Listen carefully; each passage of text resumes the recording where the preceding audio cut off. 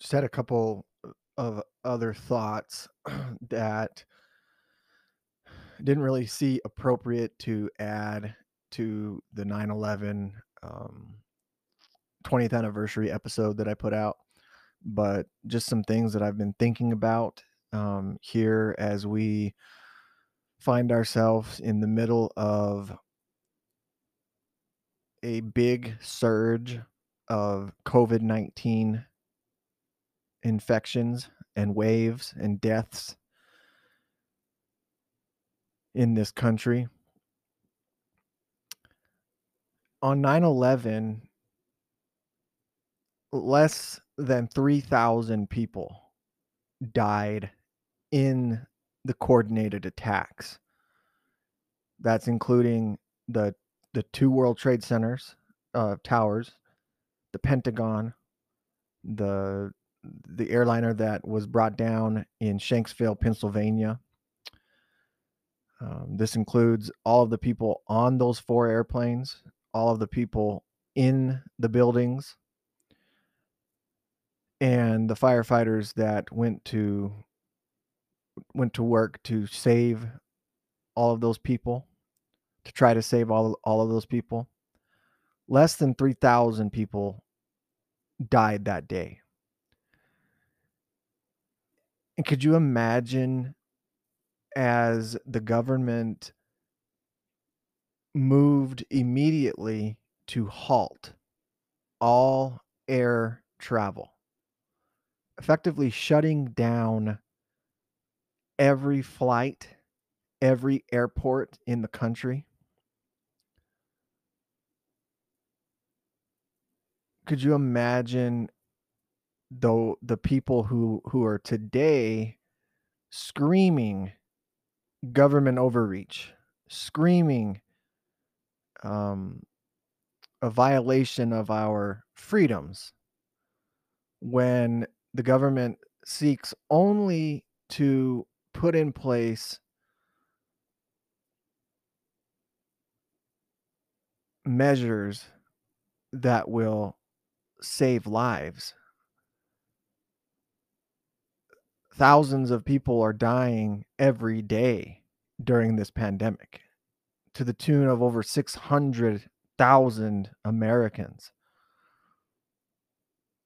And at least the last several months, 6, 7 months, all of those deaths have been among the unvaccinated, and presumably among those people who refuse to abide by other public health measures like masks in indoor gathering, social distance mandates, and such things like that. So why was it okay to have such a response on that day, and for over a week into after the attacks, that it was illegal effectively to fly on an airplane because there was the threat of hijack? And how do you remedy that? You make it impossible for anybody to hijack an airplane.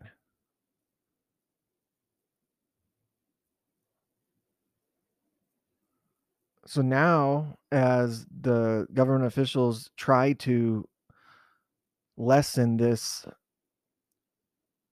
these deaths, the death rate, trying to do the right thing and protect lives regardless of um, anything,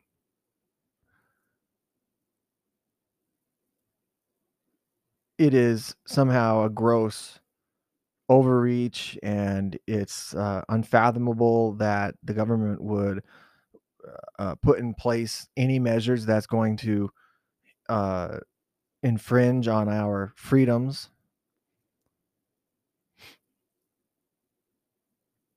600,000. I think it's nearing 700,000 Americans. 700,000.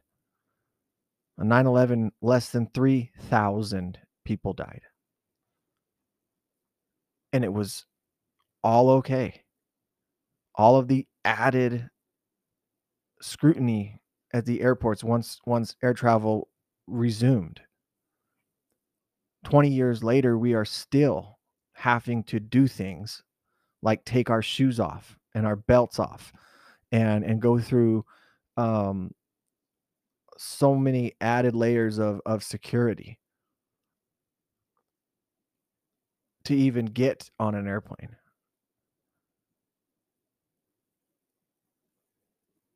I hate to conflate these two things, but it's hard to overlook how different people are reacting to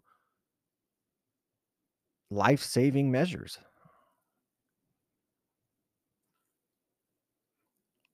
When it's so unbalanced as far as the amount of people that are dying from this threat relative to the threat of terrorism.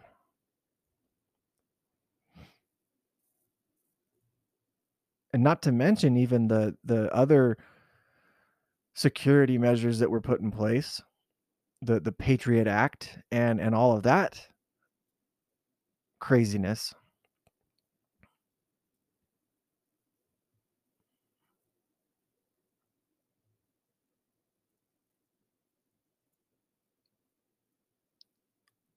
I've said it 100 times. I don't like government mandates. I don't like the government mandating vaccines. I don't like any of that.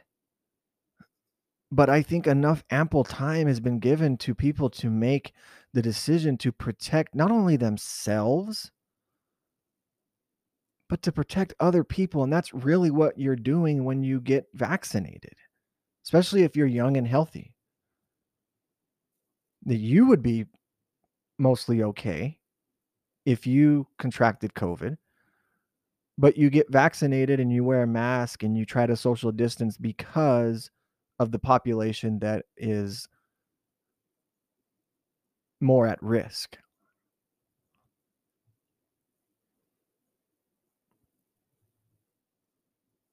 Nobody could imagine that people would throw a major um, fit over security measures to limit the exposure and the threat to a group of people seeking to do harm and to kill innocent Americans.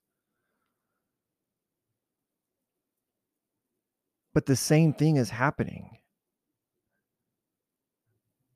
at a much larger scale with the virus. Why can't we unite in our fight against the virus like we did in our fight against terrorism? Why do we see these two things so differently? When it boils down to it, it's about life, protecting the sanctity of life.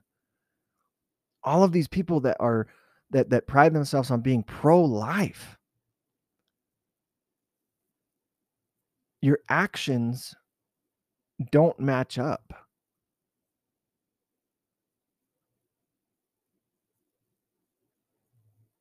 When you refuse to do simple things that will protect life.